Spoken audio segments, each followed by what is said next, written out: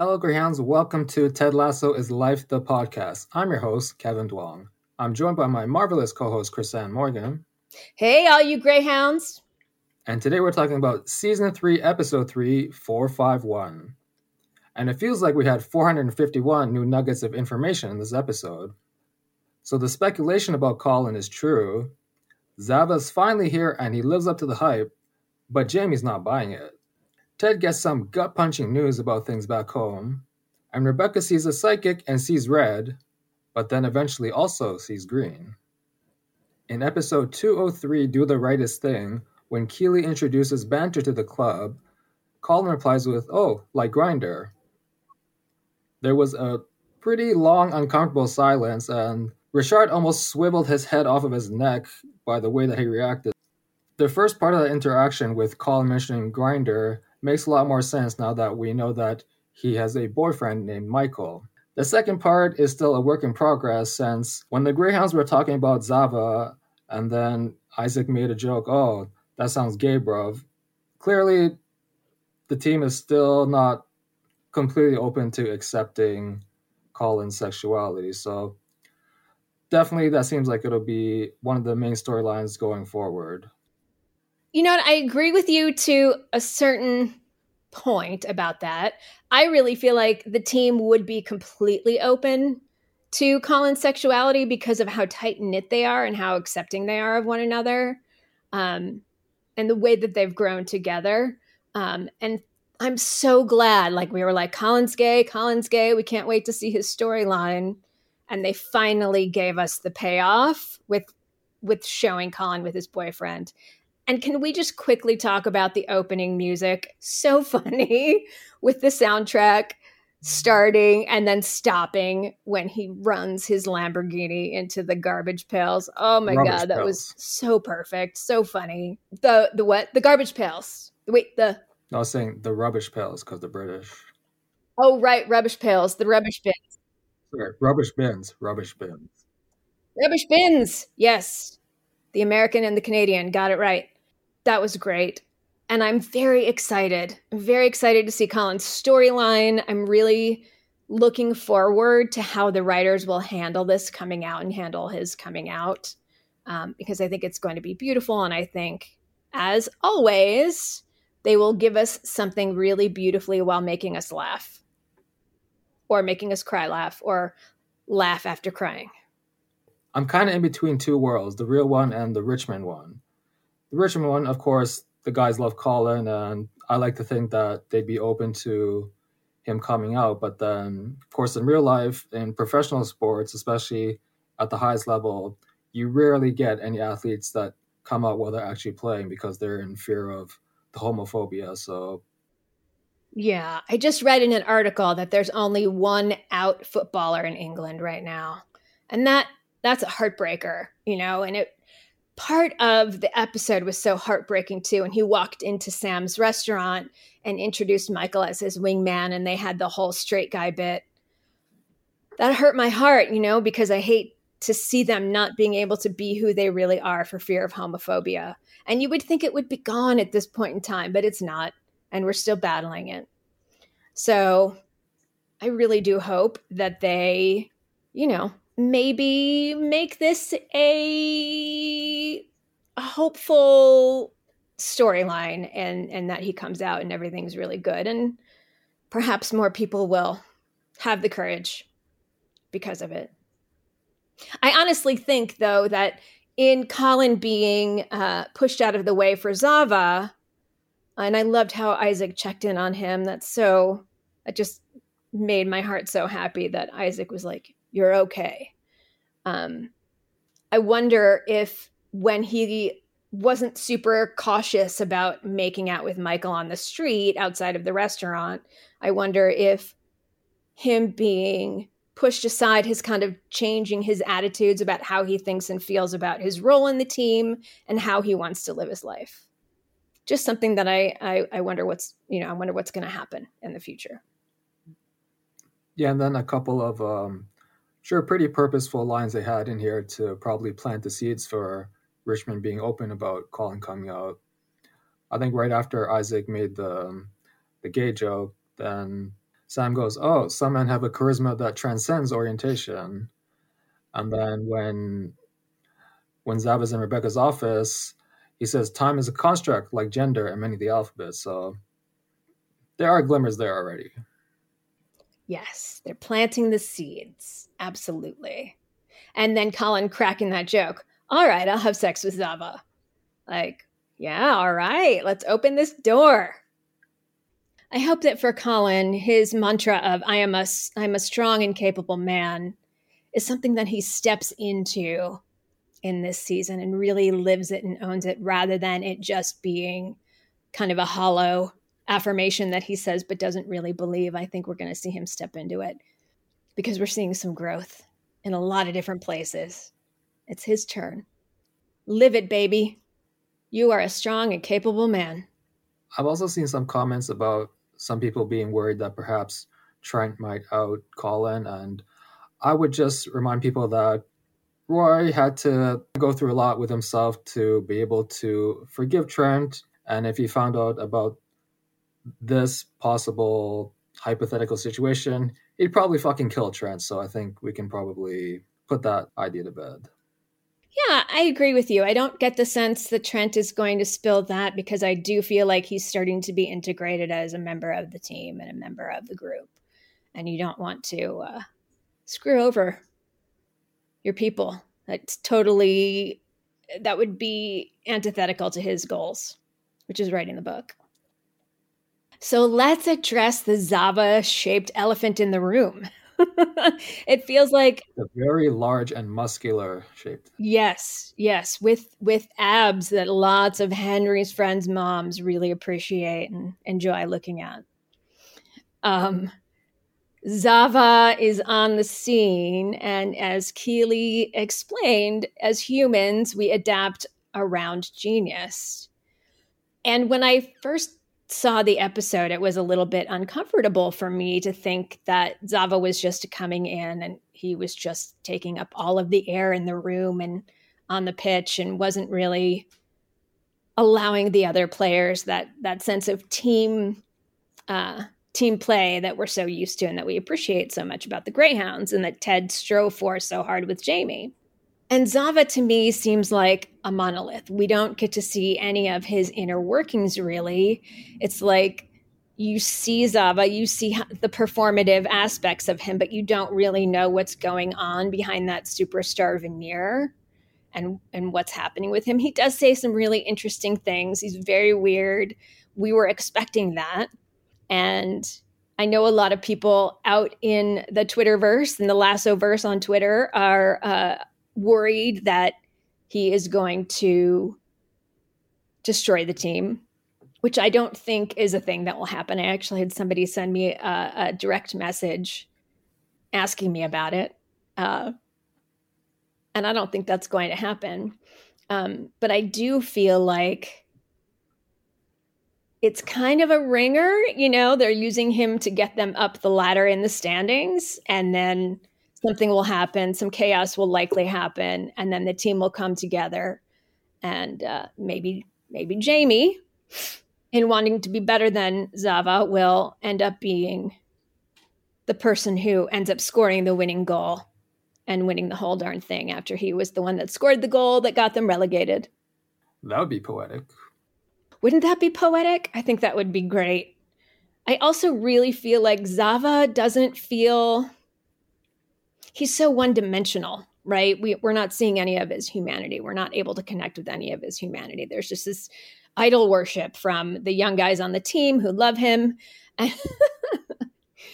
And I do love the fact that we're finding out that Richmond players would make love to Boots. There's a callback to Colin in season 2, episode 8. And when Danny says that he first made love to a pair of Zava boots, I thought that was really funny. Especially since the way they were set up talking to Keeley was like almost exactly the same as well. Yeah. Yep. Exactly. I kind of feel like Zava seems like a one-dimensional plot device just to further their journey along, because Ted doesn't seem to be really paying attention to it too much. And I feel like so much of this triumph feels a little bit hollow for me as a fan, because it's not my boys scoring the goal, and you want to see the joy and the happiness. I mean, heck, they have 3 aces now. They've got Danny, they've got Jamie, and they've got Zava. They could really just obliterate any other team. But giving everything to Zava I don't understand that choice. I don't understand why they don't want any of the other team to really participate as much. I'm not liking that part of the storyline very much, because it's not about the boys. It's just about Zava, and he's a new character, and suddenly everything is about Zava. So that was something that was a little bit tough for me to watch. How did you feel about him? So to echo your sentiments, there's a saying in sports called built, not bought. With Zava, they obviously bought him, whereas the guys before we've had for a season, if not at least 2. So like you said, it doesn't really feel the same. Even though they didn't win the Chelsea game and they only tied, I had a lot more satisfaction out of that than the 6 games they won in a row with Zava. Yeah, same. I like that. Built, not bought. And it does feel a little bit cheap because he's running them up the standings, and it's not a team effort, and I wonder if the press is going to somehow come down on Richmond for, oh, you bought this amazing player, your wins aren't actually legitimate because it was all Zava. Well, that's kind of what George said when he was asked if he thinks Lasso is the coach of the year or not. Yeah, it's definitely not as fun as seeing Ted really coach the boys into winning every game. So I hope that changes, and I'm with Jamie. He's looking at the big picture, and hopefully everybody else is too, but it doesn't seem like the leadership on the team is really paying much attention. They all seem like they're kind of asleep at the wheel, taking the easy wins, which is kind of the opposite of what Rebecca was criticizing Zava for in the previous episode. Here they've got this big shiny player that they know is going to score amazing goals rather than actually try and win on their own. So it's an interesting plot twist.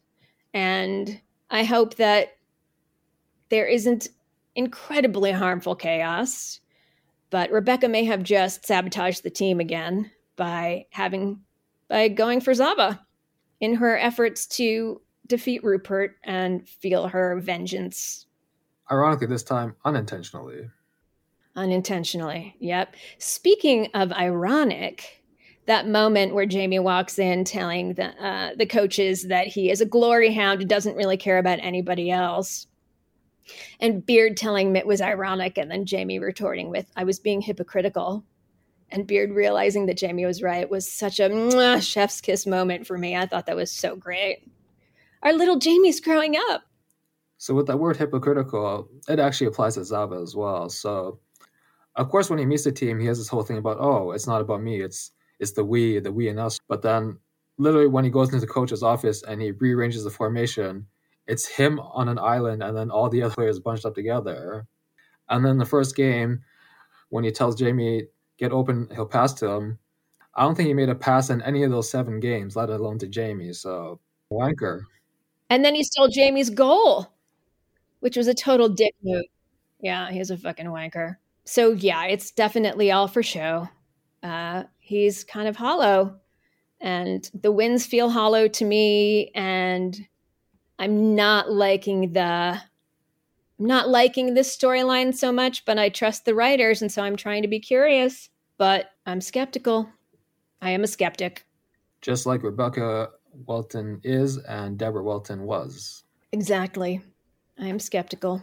I would like to add that even though I thought that Zava was kind of one-dimensional, all of his shenanigans, shall we say, I thought were really hilarious. Like the way that he had incredible introductions every time, and the forehead press with Higgins just made me giggle. You are the glue. And everything that he did, it just made me laugh. It was so very funny. So even though I didn't give him the best review, I do think that everything, the way in which they used him was very funny, especially with his locker being expanded. 4 lockers. That's really extra. Yeah, it's very extra with a recliner. And then I think they took the recliner out, but meditating there and then sitting in the middle of the room and using a Tibetan singing bowl. It just all made me laugh. So I did enjoy it. I did enjoy the chaos of Zava. I did not so much, and you may or might not have seen, but I made a meme about that exact meditation when they're all in the middle, and then Jamie comes in and swiftly proceeds to walk out. I'm obviously Jamie in the situation. Well, I do like that Jamie's seeing the bigger picture. And it's also great that even though we didn't get an official biscuits with the boss, we had maybe even better, why are there biscuit crumbs all over your desk? That was really good too. That was a great nod. For me, though, like one of the biggest issues with the whole Zava storyline is like not official in any way yet, but seems like the tea leaves are leading towards this being the final season. So if it is, I don't want to see the guys wasting their time just like bowing down to this new guy. I want to learn more about the players. Like, was Danny always so happy, or was not having to play in El Chapo's youth league anymore free him and gave him happiness? How did Bumper Cash get into knitting? And how is Will the Kitman 25 but not know what a CD is? So on that note, quick question. Our producer Camille is 24. Camille, do you know what a CD is? Yes, and I even know what a floppy disk is. See, there we go. So like, did his parents just listen to vinyls all the time? Like, this is the stuff I'd rather get into than just like Zava. The Zava show? Yeah, I agree. We need more juice from the people that we've come to know and love over the last 2 seasons. I really want more Colin too. I'm excited. He's such a brilliant actor, Billy Harris, that I just want to see so much more for him and learn about his life. Speaking of good acting, I know we've been like just reaming out Zava for the past 10 minutes, but like Max has done a good job of creating that aura of what a godlike player should be. So kudos to him. Yeah, he's pretty hilarious. I mean, if you just sit back and watch what he's doing, I laughed in spite of myself, I gotta say. The scorpion kick got me. I thought that was really funny. So for this week's fun football fact, that goal in the very first game where Zava scores from the halfway line is inspired by a real-life goal. So when Zlatan Ibrahimovic joined LA Galaxy, it wasn't from the very first minutes. It was actually the opposite. I think it was close to the end of the game, but it was about a third of the way out, and he saw the goalie out of position, and he scored from pretty far. Nice. And you know who else scored a goal way back from midfield was Jamie Tart. So that was the first thing I thought of when I saw that. I was like, Jamie can do that too. I got to take up for Jamie. I have to support my man. I will say the one good thing about the Zava storyline is that it seems like we'll get a lot of Rory and Jamie together, which can only mean good things. I cannot wait to see Roy start training Jamie. Cannot wait. I think it's going to be brilliant, and I can't wait to see what Jamie does. And I hope my theory plays out. I'm worried that Ted is asleep at the wheel and Ted is too distracted by his own life right now and not really paying attention to the perils of turning the whole team over to Zava and not integrating him more and not asking him to be more of a team player. I think what Ted's got going on right now is causing him to be a little distracted at the wheel. I mean, even when they introduced Zava in the locker room, he essentially just started like standing in front of Ted and like towering over him. You could barely see him. So pretty sure that was some intentional filmmaking there as well. Oh yeah, that sight gag was pretty funny. Just upstaging Ted all the time when he was trying to be the coach. I think that this is all playing into Ted figuring out who he is and what he wants and learning the kind of coach that he really wants to be, and also figuring out the life that he wants to lead, right? Because he's been questioning it so much this season. I think that we are seeing Ted go through the biggest growth that we've seen on the show so far. And if, the Ted Lasso gimmick, for lack of a better word, of showing the person's face at the beginning and the last scene of every season with the clearest arc is a thing, then we're going to be seeing Ted make some big life affecting choices. We all love Ted because he's relatable, and he became even more so this week when he started stalking his ex's new flame on social media. Oh, yeah. Don't do it, Ted. Oh, that was a pretty big pour he had, too. You could tell that he was just hitting that whiskey bottle. It's not that I blame him for doing that. I think it's hard to watch your ex move on, and it's kind of a gut punch.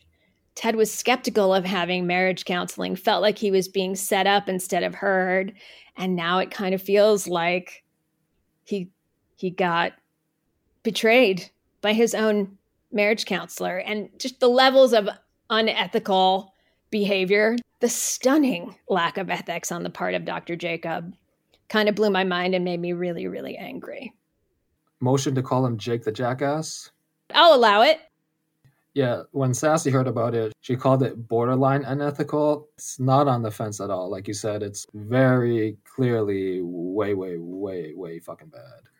Yeah, in the United States, the regulation is about 7 years after seeing a patient therapeutically that you can date them. So it's pretty far over the fence and into the next county. Hearing Michelle's last name be Keller and not Lasso, woo, goodness me, that was a lot of gut punch in one very fast phone call. So not only did Ted have to learn right away that Michelle is seeing someone with whom she's friendly enough to let answer her phone, but having Henry around a new guy, which Ted kind of found out before because he had said that Jake gave him the Thanos gauntlet. It's interesting to me that during that little snippet, she said that there was a lot to catch up on. And she's not really communicating with Ted or getting his okay. But as a single parent myself, I know you don't really bring somebody into your kid's life unless it's going to be a serious situation. At least that's how I ran my own life. Didn't introduce anybody that I was just kind of casually dating. So Dr. Jake is probably a thing, probably a little bit more serious than we're seeing, unless Michelle is just a horrible human being. On the more uplifting side of things, some people might have noticed that Henry's jersey number is 9, and we know who his favorite player on Richmond is and what number he wears. Oh, one Mr. Jamie Tart. I don't know about y'all, but I love Jamie. I've always loved Jamie. Even when he was being the Prince Prick of all pricks. Really? Yeah. I think because Phil makes Jamie lovable. Like, I think in the first season when he was talking to Keeley, I mean, you just know Jamie just doesn't, in the first season, just didn't get it. Phil makes the character lovable. There are some villains that just are not redeemable or lovable at all. Yeah, I've always loved Jamie. Always, always. I think it's Phil Dunster. And the way he plays Jamie in such a way that, yeah, he's confident and he's sometimes a prick, but he's also very funny, and that's endearing to me. On the other side of the Ted love spectrum, we saw the return of Sassy, and I just want to make some pointed observations to those who ship Sassy and Ted. You'll notice that the only times that we see Sassy is when Ted's going through some really rough shit. In Liverpool, right after he signed his divorce papers, and then at the funeral, right after he revealed to Dr. Sharon that his father committed suicide, and then today's episode after he found out about Jake the Jackass. So not exactly the best track record there for Sassy. And then she even says to, in her words, Beauty and the Stink, that if Ted isn't around when she does her lap around the restaurant, then she'll try to quote-unquote scale Mount Zava, despite the fact that he is a married man. So is this really the woman you want to be with our lovable mustache man? I don't think so. Yeah, there are a couple of things that I'm a little bit tired of. I'm tired of them bringing Sassy back, and I'm tired of them bringing Jane back. I feel like those two connections are just kind of played out, and I don't feel like they're bringing anything new. It's just kind of a replay of an old, worn-out dynamic. And I would be ready to see both of those connections move on. I mean, I love Ellie Jane Taylor, but I'm bored with the Ted and Sassy thing, and I'm really bored with the Beard and Jane thing as well. So an interesting thing that Ted said about Beard and Jane, he said that y'all baggages just match right up. And we know that Ted has a lot of baggage, and so does Rebecca, and they share a similar date of that baggage. They really do. Their baggage matches right up, Ted and Rebecca. Almost perfectly. And I do wonder who it is that's going to be the person that says, shite. I'm your shite in nining armor. Now, you know that Kevin and I are Ted Becca shippers, and we're on that train. And I'll be honest, if they don't give us the Ted Becca relationship in the way that I want it, it'll be okay. If they're just, soulmates forever and ever, amen, I'll be okay with that. But I'm still holding out hope, because I do feel like I saw a little bit of a flash in Rebecca's eyes when Sassy came around searching for Ted. And I don't know what that was exactly, other than... It's not just this time, it's every time. The last time at the funeral when Sassy's walking away and talking to Ted, and then Deborah catches Rebecca looking, and then she's like, oh, she likes the wounded birds. Yes, Sassy does love those wounded birds. And then in Liverpool, when they beat Everton, and Rebecca, Sassy, and Keeley go into the locker room, the look on Rebecca's face when she's so surprised that Sassy knows who Ted is and hugs him in such a very welcoming way, we should say. Yeah, a very familiar way. Such a familiar way that you don't expect people you don't know have met each other. Yeah, it was a little extra familiar for sure. So I'm saying it's not the first time that Rebecca has had some, I guess, envious eyes towards Sassy and Ted. Yeah. Especially since, as Ted's boss, it would be a little inappropriate for her. But then again, there's the whole Sam situation. So you mentioned that Fraser Psychic had shite in nining armor. Obviously I'm biased, but I feel that probably a reference to Ted saying that he was white knighting when he was doing the darts with Rupert. That does seem like a cool callback, but because that's supposed to be happening in the future, I wonder if he will. I wonder if Ted is going to somehow save her, pick her up, or having fallen down in the rain or something, or what have you. They introduced so much new in this episode, and I'm so glad that they had Rebecca go to Tish. I love that we got introduced. I did not. Tell me why. Tell me why you didn't like Rebecca seeing Tish. So you made the point earlier that with Rebecca trying to sign Zava, that was almost more still trying to get back at Rupert than like going with her own goals. Yes. I feel that with Tish and seemingly getting quote unquote advice on her love life, then it seems like she's losing even more agency, because like as much as I hated Sam Becca last year, at least Rebecca made those decisions on her own. Now I feel with the psychic, oh, a green box, is this a sign? Is this a sign? It just feels like she's going to be driven by that instead of her own decisions. So again, I'm just speculating here, but that's the path I'm worried that is going to go down. That's why I didn't like it. Yes. There is a reality in which people defer to what a psychic says and don't take responsibility for your life. That's a totally valid concern. But adding in that little element, which clearly, if they were foreshadowing in earnest, if they were actually giving us a real and not just a fake out of foreshadowing that they could write off because it was said by a psychic. And things that a psychic says don't always come true, of course, the skeptic, remains to be seen, right? But I don't think Rebecca is one to see a sign in everything because she is such a skeptic to begin with. And the fact that she has a moment where she thinks that it might be a sign because she has the green matchbook in her hand was an interesting moment. So I think it could go either way. I didn't hate it. I kind of love that kind of thing. I think it's a really interesting way to incorporate Tish into the fray and to really understand that that's something that Rebecca really wants. We get to see in her reaction how wounded and the idea of having a family triggers her, you know? So we're definitely getting to see more of the depths of Rebecca and how she's responding. But I rather enjoyed it. I thought it was a beautiful scene. I really enjoyed getting to meet Tish and having that person fleshed out for us a little bit. I really enjoyed it. I thought it was a great scene. Played very well.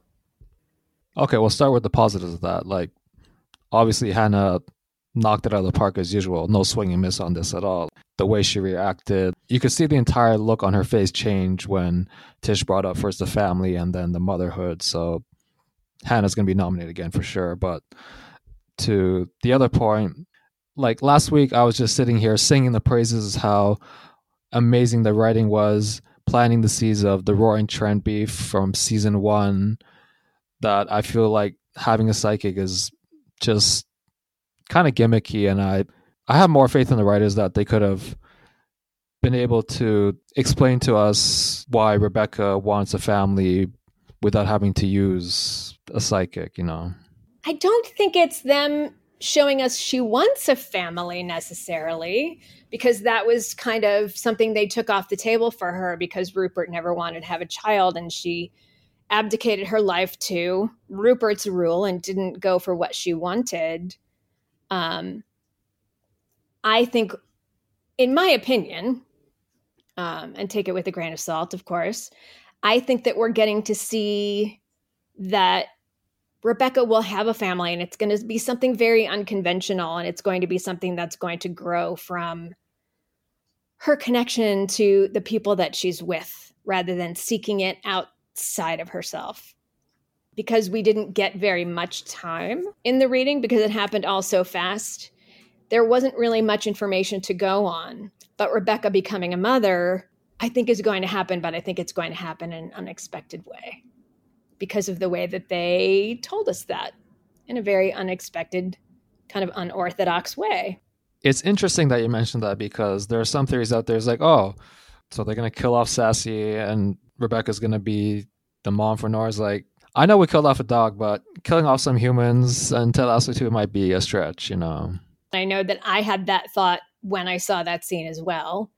And we do know that since she was handed a very special green matchbox, that they are giving Tish credibility, right? The built-in credibility of having been right about one thing. We don't know how Rebecca is going to become a mother. We just don't know. And I think it's going to be brilliant to find out. She could be a mother to Henry. She, you know, there are a number of different things that can happen. That don't involve death, which is my point. Yes, exactly. I had that little thought blip through my mind too. Ooh, is something bad going to happen to Sassy and she's going to be Nora's mom? But it could be anything or anyone right now. I don't really have a good prediction that I think will come true at the moment, but that could change as I think about it. But I'd much rather just wait and see. Well, maybe Sassy dies when she's trying to scale Mount Zava. A tragic mountain climbing accident.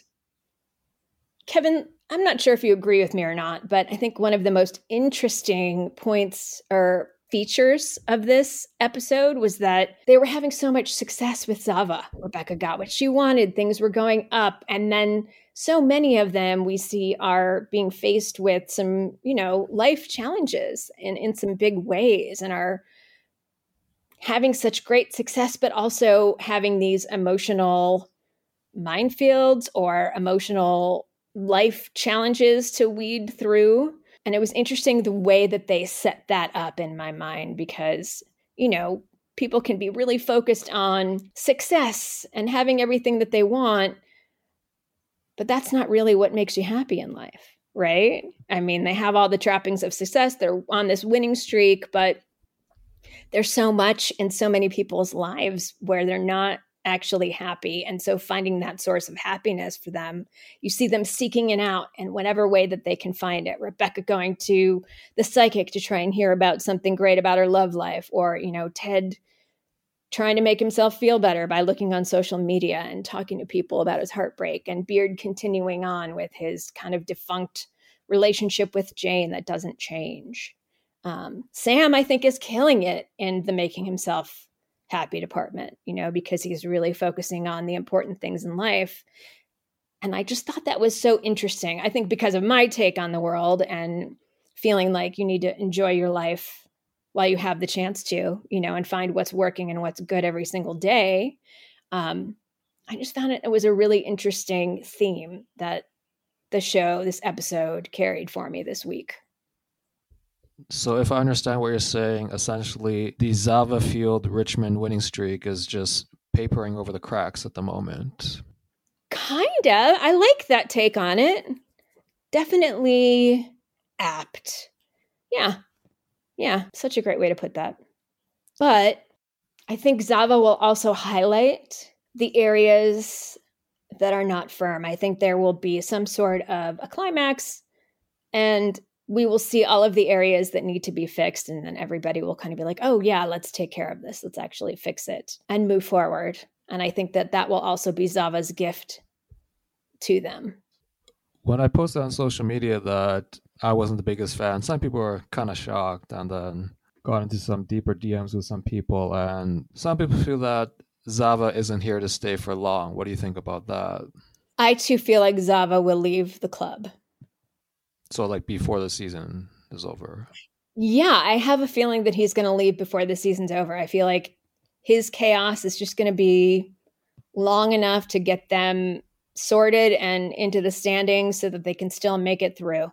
I'm uncomfortable having him take all of the attention away from the players, and I'm not a giant fan of it. I think it's great, but I don't really want it to be reality for a long time. So I'm hoping he takes off soon, follows his phone to Mykonos.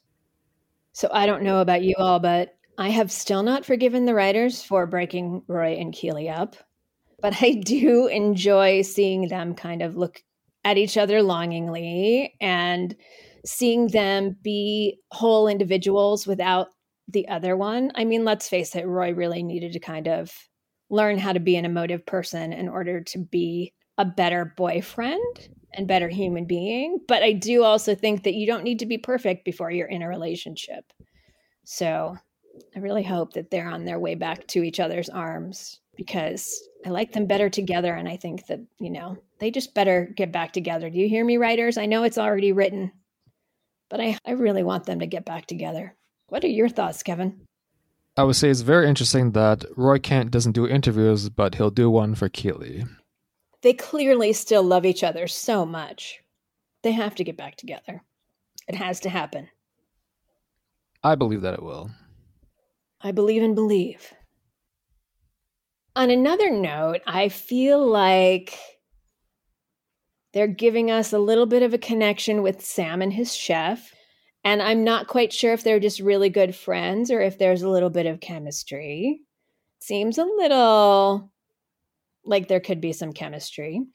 And I would like Sam to not be with Rebecca, because the age difference and just, the insurmountable, no matter how wonderful he is, that's always a relationship that just doesn't actually work in real life. And even if they don't give us Rebecca and Ted, I still don't want there to be a Sam Becca, because they're just not right. The ethics, there's just a huge disconnect in very different life goals at those two different ages in your own life, where Sam is just getting his life started and she is on the other side. Her life is going towards a different path completely. So I would like to see very much Sam be happy. And I'm kind of wondering if he's getting romantically involved with his chef. And now it's time for our favorite part of the podcast, and some of yours as well. It's the awards. So Chris Ann and I are both nice people, and we love Ted Lasso, so we thought we'd give out fun awards each week in a variety of categories. First one, MVP. MVP! MVP! If this award was based purely on football, then Zava would win hands down. But it's not. To paraphrase Ted, it's about people being the best versions of themselves on and off the field. So my MVP is Jamie. He corrected not one, but two people on their English. First Beard with hypocritical versus ironic, and then Roy with prima donna. This is coming from the guy who used to think that instant karma was instant caramel. And he's also the only one who sees Zava for who he might actually be. And then he's enlisted Roy to help him not just be as good as Zava, but even better. My MVP might surprise you this week, but I'm giving it to Shandy. She seems to be so willing to do whatever needs to be done, including stripping her top off and streaking wherever she needs to go in order to change things up.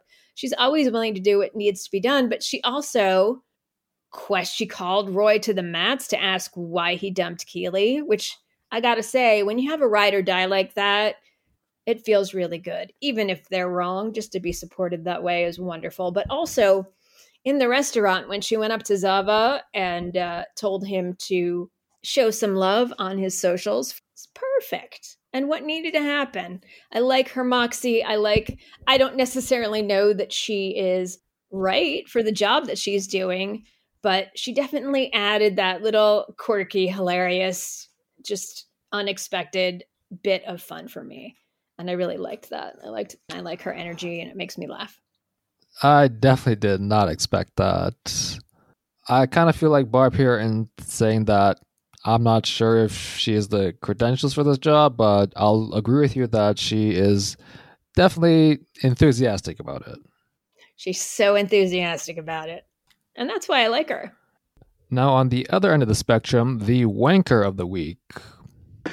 Let's see what we got here. Wanker. There's only one choice for wanker of the week. There's only one. And it's Dr. Jacob. Jake the Jackass. Jake the Jackass. Did you also choose him, Kevin? Who was your choice for wanker of the week? He was also my choice, but I just wanted to show some air quote condolences to Rupert, whose 2-week wanker streak has sadly come to an end because he was only in the episode for like 5 fucking seconds. And watching him sit there with Bex and Diane was an interesting little glimpse. I thought he had all the TVs removed from their house, though. Obviously, that wasn't true. Nothing this man says is true. Unless he's throwing shade at Rebecca. Our next award celebrates proficiency in profanity, excellence in expletives, virtuosity in vulgarities. It's the Roy Kent Cussing Award. Fun. That's fun, isn't it? My award for this week, I think, is going to Rebecca when she tells Tish that she is fucking cruel. The layers and the way that was played and everything that Hannah Waddingham put into that line was just so powerful for me, and it really hit home. So that's my award this week. Yeah, I'll definitely agree with you on that. You could just feel the emotion dripping off of that curse from years of not being able to have a family with Rupert, and then now thinking that the psychic's fucking with her. So just all those things coming together. Really, really strong. Yeah, it was definitely multi-layered. And Rebecca uses a lot of fuck bombs, but this one was a notch above, I think. The shit went nuclear. Scorched earth. And now for the You're Gonna Make Me Cry award. What moment made you really emotional in this episode? For me, it was probably when Ted started the whole sequence of trying to call Henry, and then he started feeling bad because he couldn't remember Michelle's cell phone number. And then when he did finally get through, it was Jake the Jackass. And then at first, he didn't really see it, but then as the call kind of went on, you could see the look on his face kind of changed when he started piecing the puzzle together. I guess one of the reasons why I didn't like this episode was, like you mentioned, Chrisanne, a lot of people went through a lot of pain and suffering, and Ted went through probably some of the most painful. I think for me, the moment that made my heart hurt was when Michael comes into the restaurant with Colin and they do their bit about pretending to be straight guys. I think it broke my heart. And I know I mentioned it before, and I just touched my heartstrings because I don't feel like anybody should be afraid to be who they are. And if they're in a situation that they are, I just want to make it so they don't have to be. And I really, really wish that we lived in a society that didn't have that kind of a problem anymore. So that was it for me. Yeah, but like we said, hopefully as the season progresses, Colin will come out and that Richmond and his Greyhound teammates will be supportive of him. That's how I think it's going to unfold.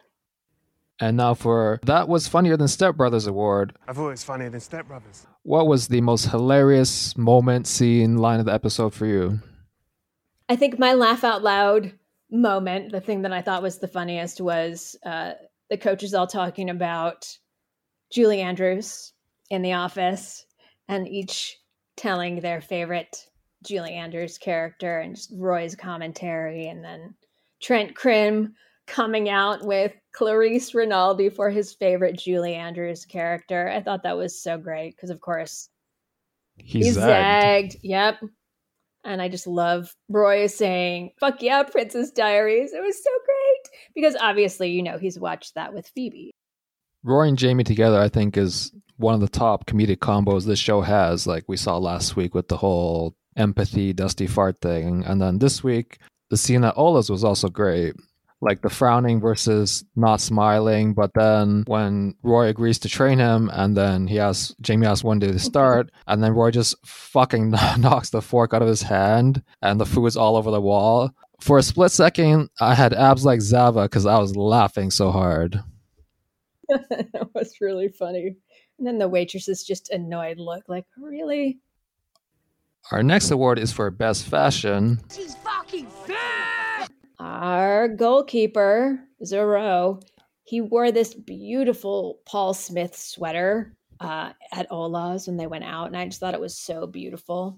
They're really dressing some of the characters up that are the Greyhounds nicely, because obviously they're lads who make a lot of money and they want to look really good.